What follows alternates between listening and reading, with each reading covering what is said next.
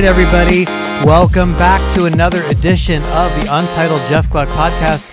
I'm your host, Jeff Gluck, and today it's a 12 questions version of the podcast with Alexander Rossi, the 2016 Indy 500 champion.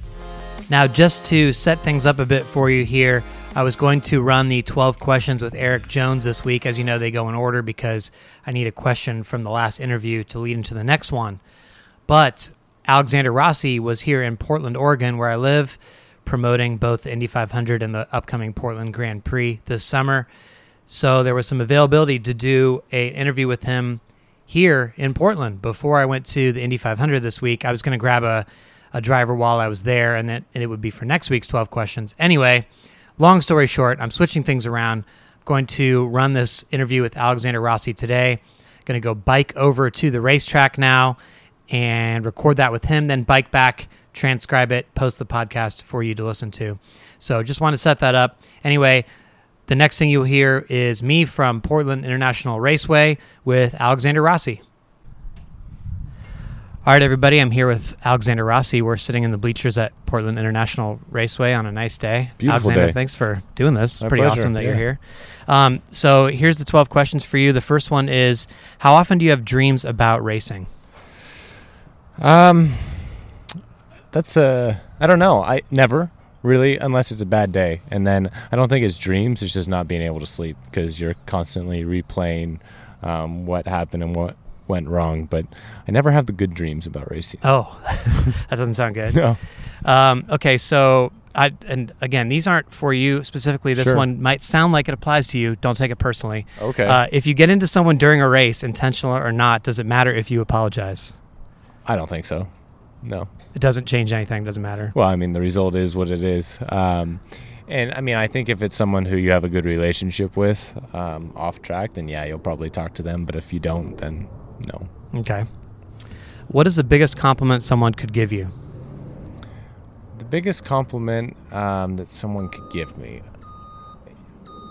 probably that, you know, you're a good racing driver, but also a good person, I think. Because, I mean, as much as we define ourselves as race car drivers, you know, outside of that, we're just normal people and human beings that are trying to do good things in the world. Okay. So let's say IndyCar comes to you and they're like, hey, we're bringing this celebrity to the racetrack and we'd love for you to host them, take them around before the race. Who's a celebrity you'd be really excited about hosting? Ryan Reynolds. Oh, okay. Yeah. You didn't even have to think about that one Nope. very long. Deadpool. It's Okay. pretty cool. Nice. Yeah. Okay, in an effort to show it's a health-conscious sport, IndyCar offers the #1 pit stall selection for an upcoming race to the first driver willing to go vegan for 1 month. Would you do it? Just for the first pit box? You can pick. I mean, if that's the advantage in IndyCar. Yeah. I don't know that it's a big enough advantage to go vegan, so I would not do it. You like your meat? You like your cheese? I do not so much cheese. I like meat. I eat meat pretty much every day. So Oh, wow. Yeah. Okay, I don't think that'd I'd be- give that up. Yeah. Connor would. Okay. Connor is a part-time vegan. He So dabbles. he dabbles in veganism, yeah. So I think he would probably be the first to go for that. Okay. Okay, now it's time for the random race challenge. So I went Okay. through Racing Reference and picked a random race from your career, and you have to tell me where you finished in Oh, this boy. race. That's exciting. This is the 2015 F1 Mexico Grand Prix. Do you remember where you finished it all in that race? 15th? That is correct. Yeah. How do you remember? Are you good at remembering races? Yes. I'm pretty good at Oh, remembering okay. races, yeah. That one I wasn't as sure of as probably other ones, but yeah, I had obviously a pretty good idea. What were those days like for you driving those cars? Awesome. I mean, that was my dream, and that was what I had worked for 15 years. And the fact that I finally got the opportunity to be a Grand Prix driver, although it was only for 5 races, was pretty special. And regardless of the fact that we didn't have a competitive car to win races, that was a dream come true for me. So I'll definitely cherish those memories. Okay, Alexander, who is the best rapper alive? Probably. Wow. Are you into rap?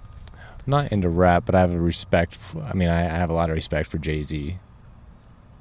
So we'll go with him. Okay, yeah. Yeah. I get a lot of either people seem to know this question or have an idea, or they're just complete blank stares. Just him as a businessman in general, like beyond his rapping. Yeah. I mean, just him as a brand is pretty amazing. It's something that I think a lot of people can aspire to kind of be like him. Okay.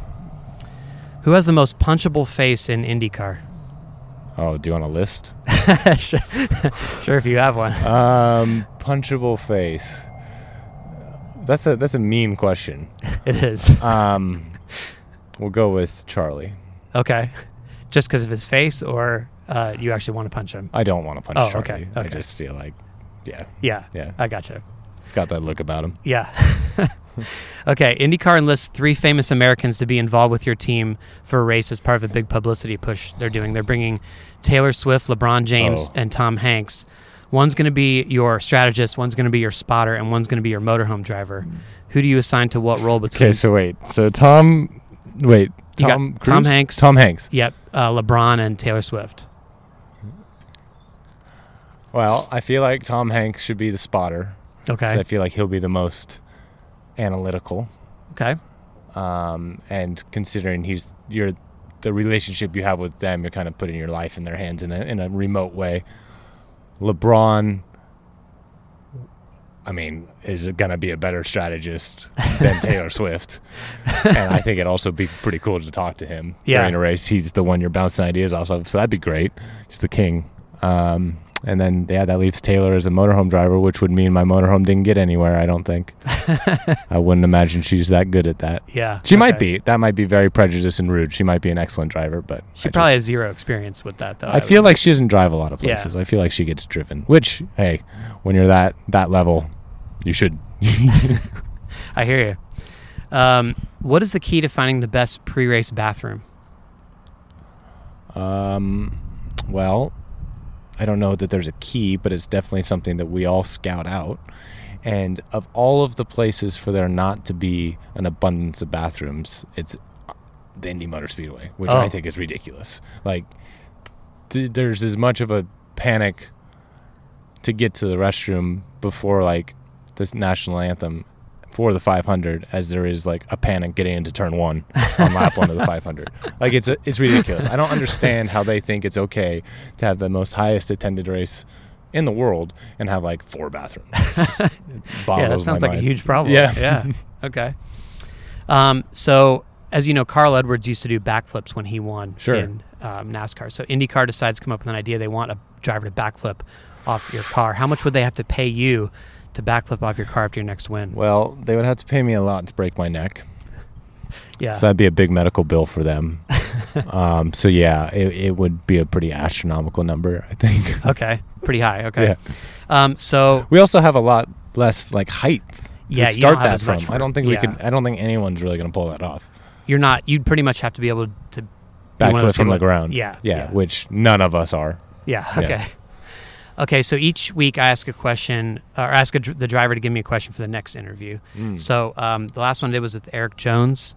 And did he know that I was He just knew it was an IndyCar driver. Okay. He didn't know who was going to be with. I didn't know I was going to get this amazing opportunity to sit with you here in Portland. So so he's asking, is IndyCar about how hard you can drive the car with all that downforce that you guys have, or is it like super finesse where you're trying to get the car through the corners that way? It's a great question. It's both.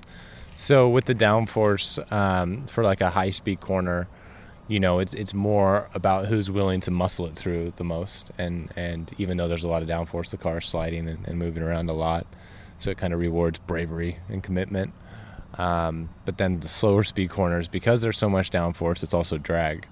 And it's pretty hard we don't have a huge amount of horsepower for the amount of downforce / drag we create. So you got to be pretty precise with it in order to be able to get the power down quickly and kind of extend your full throttle time. So it's a tale of two worlds. I would say it's more finesse required on like a street circuit versus a short oval or a road course. Interesting. Yep. Okay, so I don't know who the next driver will be, but it'll definitely be back in NASCAR. Yes. Do you have a question that I could ask a NASCAR driver? What is your opinion of Danica? Oh, okay. Oh, man, I would love to know this. Yeah, me too. Okay, well, thank you so much for doing this. I appreciate it. Yeah, no worries. All right, everybody, so there you have it. I am back in my apartment now after biking back. Tell you what, it was a lot hotter biking back with my backpack on, everything like that. Kind of broke out in a sweat here, not to paint a bad picture for you or anything, but whew, man. Bike commuting sounded cool, but it was a little bit harder than I expected with jeans and a flannel on and all that stuff. But anyway, I appreciate Portland and Andretti and Alexander working that into the schedule on their busy media tour. They actually had an event last night in Portland where 200 people showed up at this car museum in Wilsonville, which is sort of near Portland, suburban Portland.